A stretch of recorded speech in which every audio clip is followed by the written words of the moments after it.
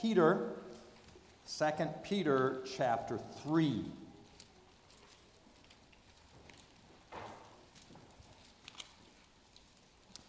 2 Peter 3, and we'll be reading the 18 verses of this chapter.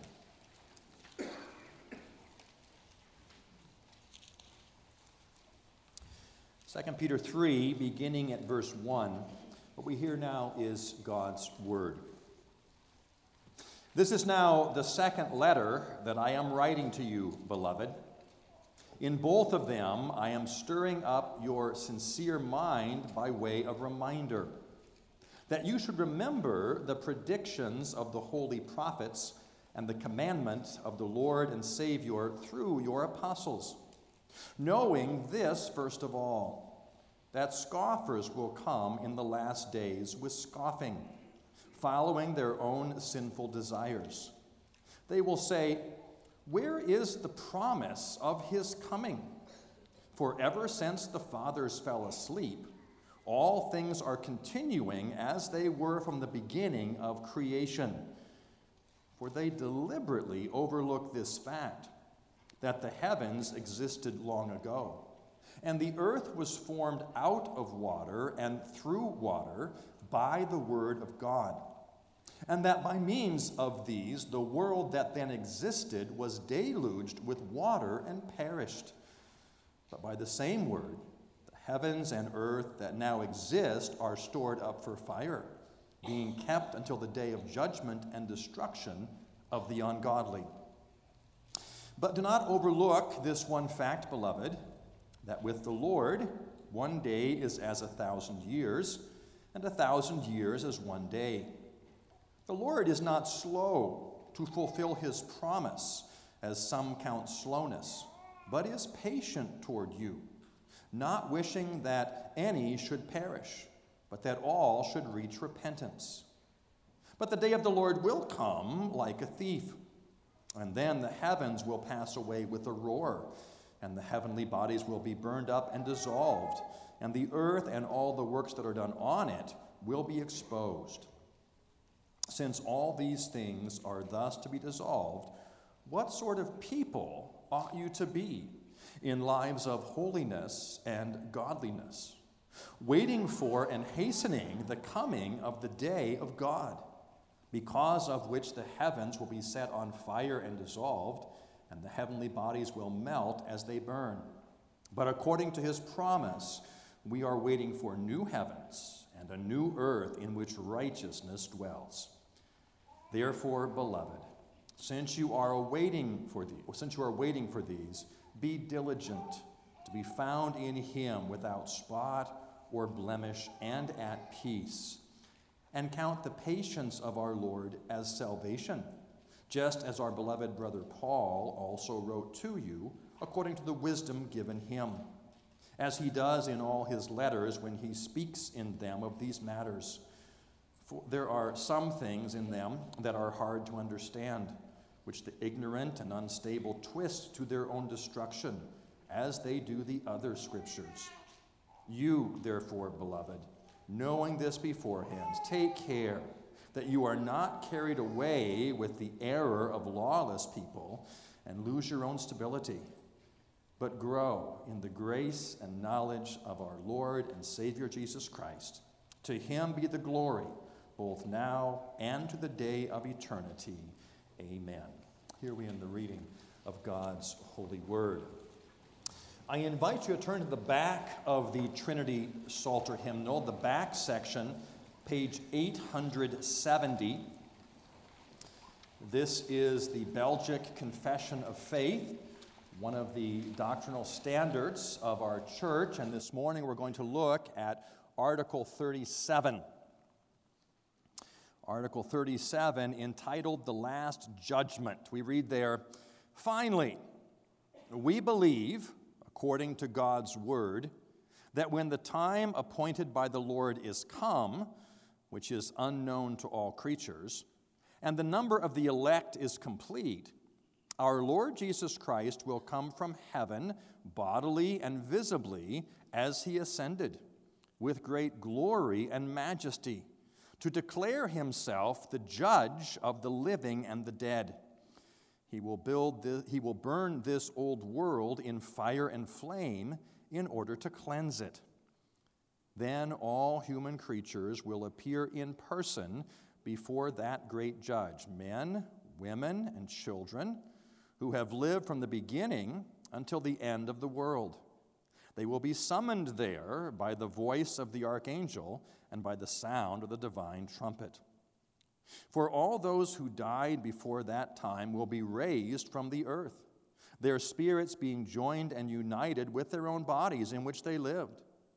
And as for those who are still alive, they will not die like the others, but will be changed in the twinkling of an eye from corruptible to incorruptible. Then the books, that is the consciences, will be opened, and the dead will be judged according to the things they did in the world, whether good or evil. Indeed, all people will give account of all the idle words they have spoken, which the world regards as only playing games. And then the secrets and hypocrisies of men will be publicly uncovered in the sight of all. Therefore, with good reason, the thought of this judgment is horrible and dreadful to wicked and evil people.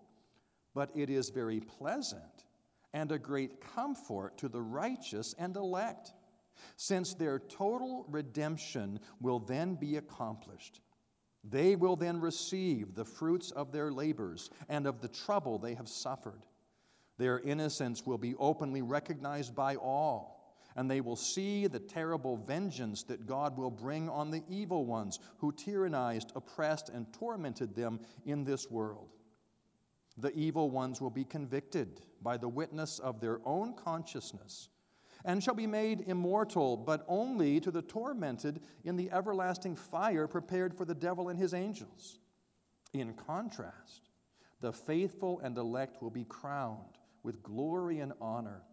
The Son of God will confess their names before God his Father and the holy and elect angels. All tears will be wiped from their eyes, and their cause, at present condemned as heretical and evil by many judges and civil officers, will be acknowledged as the cause of the Son of God. And as a gracious reward, the Lord will make them possess a glory such as the heart of man could never imagine. So we look forward to that great day with longing in order to enjoy fully the promises of God in Christ Jesus our Lord. This is our confession of faith. Well, this morning we are returning to our series on the Belgic Confession. We have been studying the Confession for quite some time, and just before Advent, we were almost done, but we took time off for Advent and then the events of this month. So we are returning to our series on the Belgic Confession. We are also concluding our series on the Belgic Confession as we come to the last article, Article 37. This series we began well over a year ago. It was in October of 2022. We began studying the Confession.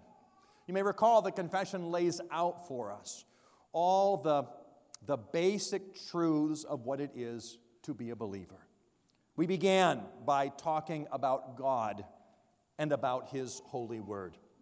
We talked about God as that God who is the creator of all things and the upholder of all things. We then talked about man, created in the image of God, yet now fallen and sinful. We went on to speak about the person and the work of our Lord and Savior, Jesus Christ. And the last few articles, just before we took our brief break, were on the church, what it means to be a church and what it means to be a member of a church. We now come to the last article, the article entitled The Last Judgment. Our understanding of the final judgment, the last days, is something that comes not simply from one text of Scripture, but that is written throughout the Scriptures. It's a big topic, talking about the last judgment, talking about the end times. And so I'm going to give a brief advertisement, and that is in our Wednesday evening URC 101 class. We've been spending all year discussing eschatology, discussing the end times. And that class starts again this Wednesday. So if you'd like to come on Wednesday nights, we'll be talking about the various millennial views and look at end times theology together again. The end times, the final judgment, is something that has been the subject of a variety of books, of radio shows, of movies. Like I said, it's a huge topic. This morning, we are going to be fairly limited and fairly focused, looking primarily at this text from 2 Peter chapter 3. And not just to understand what the end times, what the last judgment is about, but to understand in light of that, how are we to live today? It's easy to put our eschatology off into the future and say, that really has no impact on me right now. But Peter was concerned to instruct his hearers that since there was a last judgment, it would impact how they lived right now. He begins by reminding them of the certainty of a last judgment. Apparently, there were those who were saying, we don't think it's ever going to happen. There were those who were what I would call the deniers of a final judgment. We read there in verse 3. Knowing this, first of all, that scoffers will come in the last days with scoffing, following their own sinful desires. They will say, where is the promise of his coming? For ever since the fathers fell asleep, all things are continuing as they were from the beginning of creation. They deny that there will be an end of time. They deny there will be a final judgment. And it's easy to see why that would happen. Because Jesus had returned back to heaven again, saying he would come back. But he didn't come back the next week. He didn't come back the next month. He didn't come back the next year. And time continued to go on. And there were those that were saying, what's become of this promise that he would return again? Denying that it would ever happen. Everything's always been the same, they say. What does Peter say to that? Verse 5. For they deliberately overlook this fact that the heavens existed long ago, and the earth was formed out of water and through water by the word of God, and that by means of these, the world that then existed was deluged with water and perished. He says that these deniers say that things are going to keep going on as it always has. They deliberately forget that God did come with judgment, that God did come with a flood to destroy the world. They forget what's happened in the past and say, look, everything's the same as it's always been. We can continue to live as we want. They have such short memories. But by the same word, the heavens and earth that now exist are stored up for fire, being kept until the day of judgment and destruction for the ungodly.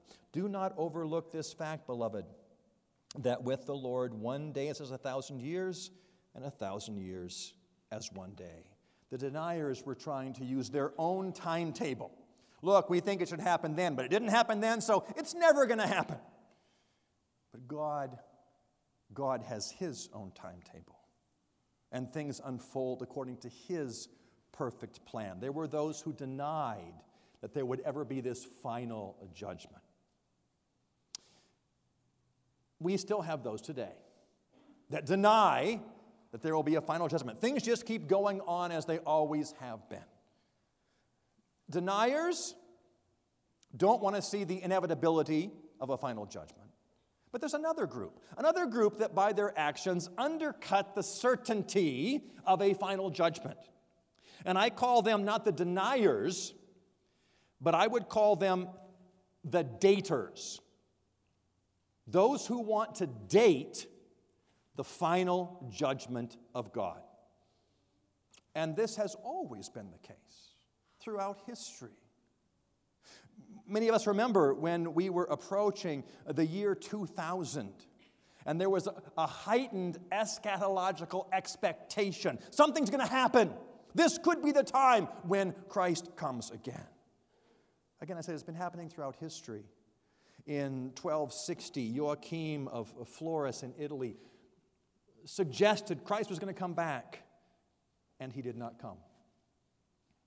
In 1483, William Miller, who forms the Millerites, now the Adventists, says Christ is going to come back, and he did not come. In 1914, Charles Russell says Christ is going to come back, and he does not come. In our own time, some of you remember, 1994 and 2011, a man named Harold Camping said Christ is going to come back, and he did not come. And all of these dates and all of these predictions that do not come to pass tend to undercut people's surety, people's certainty that Christ will come back. He didn't come back then, okay, maybe he's not going to come back at all. It undermines their certainty in the final coming of our Lord, in the last judgment. And so we remind ourselves that last day, as our confession says, is unknown to us, but it is most certainly known to God. Verse 9, the Lord is not slow to fulfill his promise, as some count slowness, but is patient towards you, not wishing that any should perish, but all should reach repentance. The Lord is not slow in fulfilling his promise. That day will come. God has said, as Peter reminds us, through the prophets and through the apostles, that Christ will come again. Think of it, children, when Jesus went back to heaven. Remember when Jesus went back to heaven and he was with his men there, and they were looking up and they saw him go to heaven. And what happened? There was an angel that came to them. And the angel said, "Men of Galilee, why do you stand looking into heaven? This Jesus, who was taken up from you into heaven, will come in the same way you saw him go to heaven." He will come back. That was the word of the angel. And we're reminded that God is not slow in keeping his promises, but he unfolds them on his perfect timetable. I can tell you with absolute certainty, Christ will return. And there will be a final, last judgment. And I suspect all of us here would confess that. Yes, we know there will be an end of times, a final judgment. We confess that with our mouth. But sometimes our actions speak louder than our words. From our text, verse 11. Since all these things are thus to be dissolved, what sort of people ought you be in lives of holiness and godliness? Since we know there is a final judgment coming, it affects how we live today. We know God will come to judge the living and the dead. And so Peter encourages them to live in holiness, to live in godliness, and we have that same encouragement. To live for God now, not putting off our commitment to him to some time in the future, waiting for and hastening the coming of the day of God. Not to say we will really start to follow God sometime later, but right now he hasn't come back yet, so I've got time to wait. No, God most certainly will come back. He will come back as judge. I can tell you with absolute certainty it will happen. We do not know when, but it will happen. And so how are we to live now in light of that truth? He calls us to godliness. He calls us to holiness. For God will come as judge. And that judgment will include all of creation. There will be a cosmic scope to that last final judgment. From verse 10. But the day of the Lord will come like a thief, and then the heavens will pass away with a roar, and the heavenly bodies will be burned up and dissolved, and the earth and the works that are done in it will be exposed. Everything burned up. The creation purified by fire, because all creation was affected by the fall into sin. Creation groans because of the weight of sin. And so all creation will undergo this purging, this judgment, this purifying. And that's what our confession says at the end of that first paragraph. He will declare himself the judge of the living and the dead. He will burn this old world in fire and flame in order to cleanse it. There'll be a purifying. There'll be a cleansing. Everything done away with and now made holy to the Lord, to be devoted to Him in the new heavens and the new earth. Everything destroyed.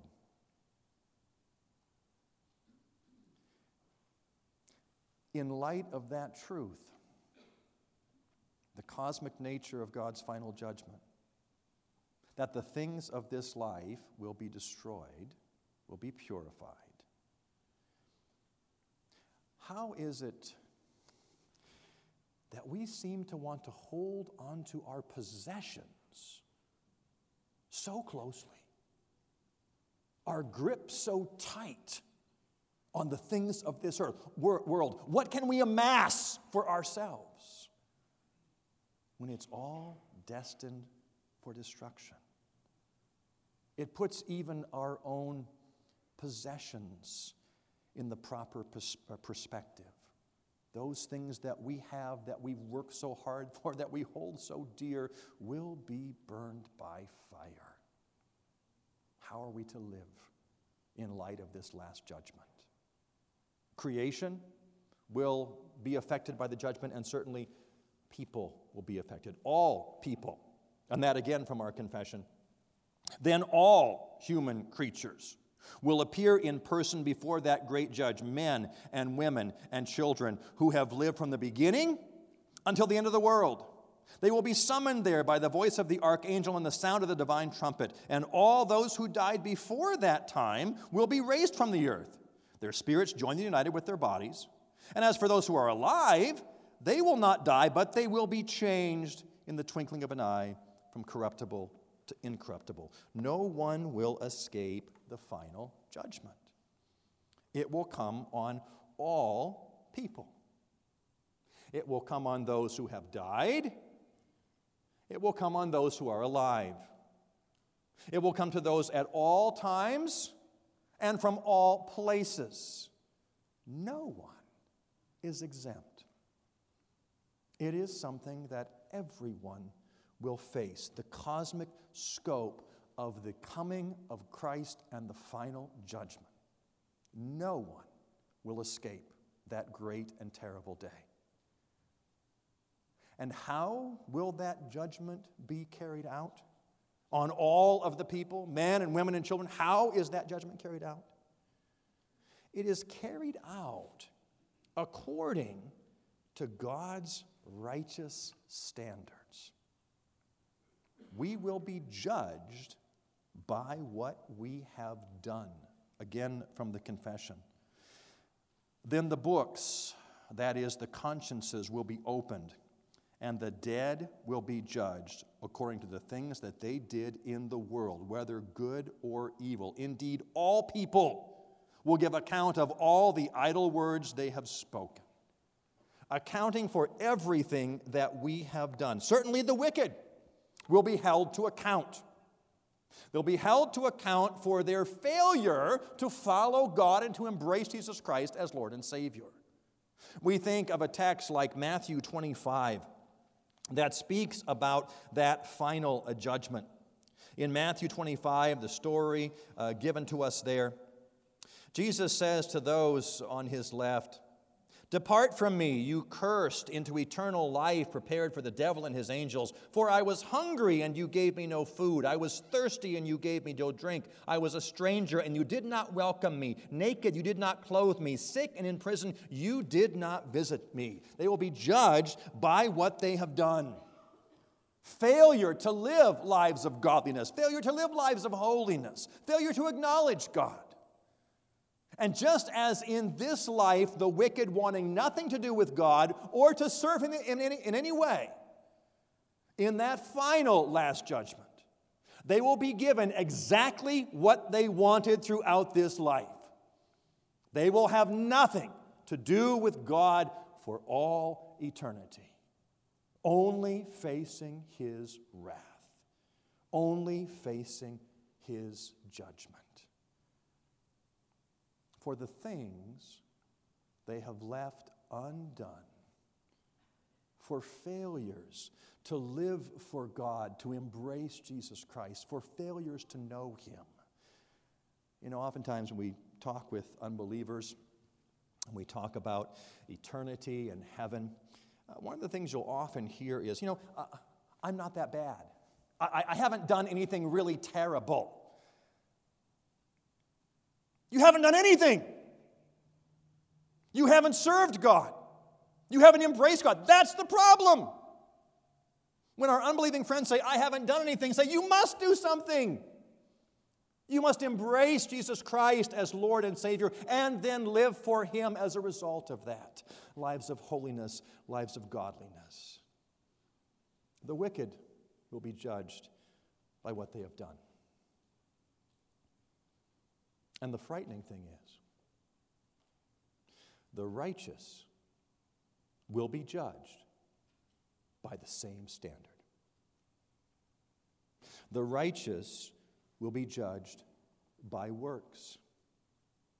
The righteous will be judged by works done and by works left undone.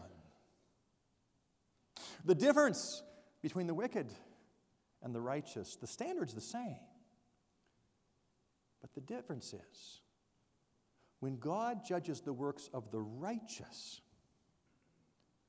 He sees not our works, what we have done, but He sees the work of our Lord and Savior, Jesus Christ. When by faith we embrace Him, not only are all of our sins taken away, as wonderful as that is, but all of Christ's obedience, all of Christ's righteousness is credited to us. And God, now looking at us, does not see our works, but sees the perfect work of our Lord and Savior, Jesus Christ, the spotless Lamb of God. And so Peter says, therefore, beloved, since you are waiting for these, be diligent to be found in Him without spot or blemish and at peace.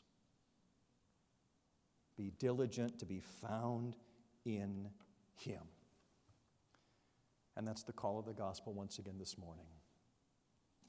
If you have never embraced Jesus Christ as your Lord and Savior, I can tell you with absolute certainty, the day of judgment is coming.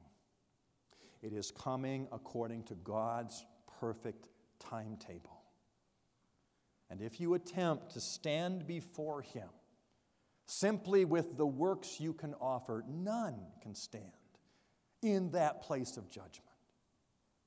So this morning, I call you to embrace Jesus Christ. Embrace Him as Savior. Embrace Him as Lord of your life.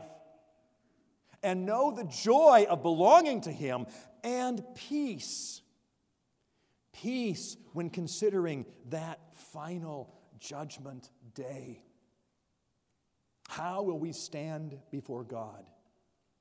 Will we stand before Him in our own filthy rags of works, seeing the terror and the vengeance of God come upon the wicked? Or will we stand by God's grace, clothed in the righteousness of Christ, knowing that He has secured an eternal redemption for each and every one of His people? And as we consider that last day, as we consider that final judgment, there is the peace of God that dwells in our heart, knowing that Jesus Christ has done everything necessary to bring us through. And so our confession says, so we look forward to that great day with longing in order to enjoy fully the promises of God in Jesus Christ our Lord. Come, Lord Jesus, come quickly.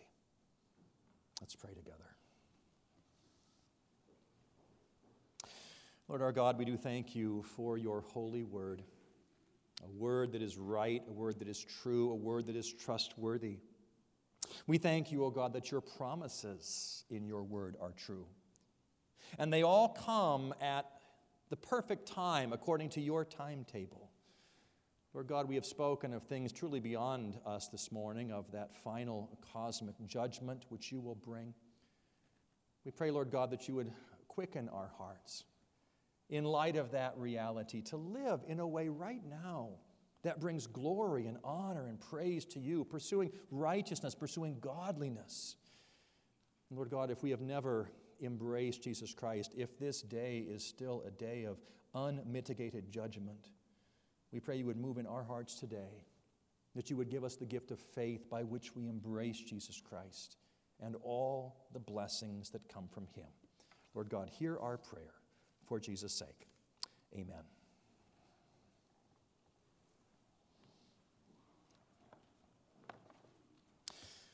We're going to turn to number 386. Number 386.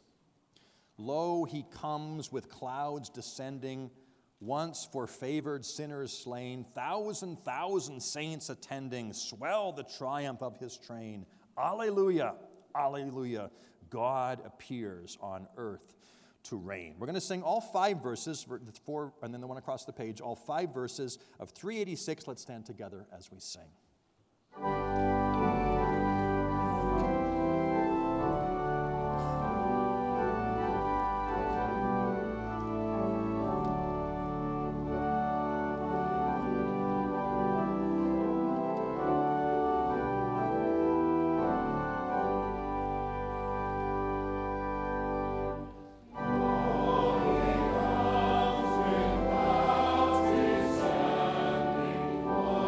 was for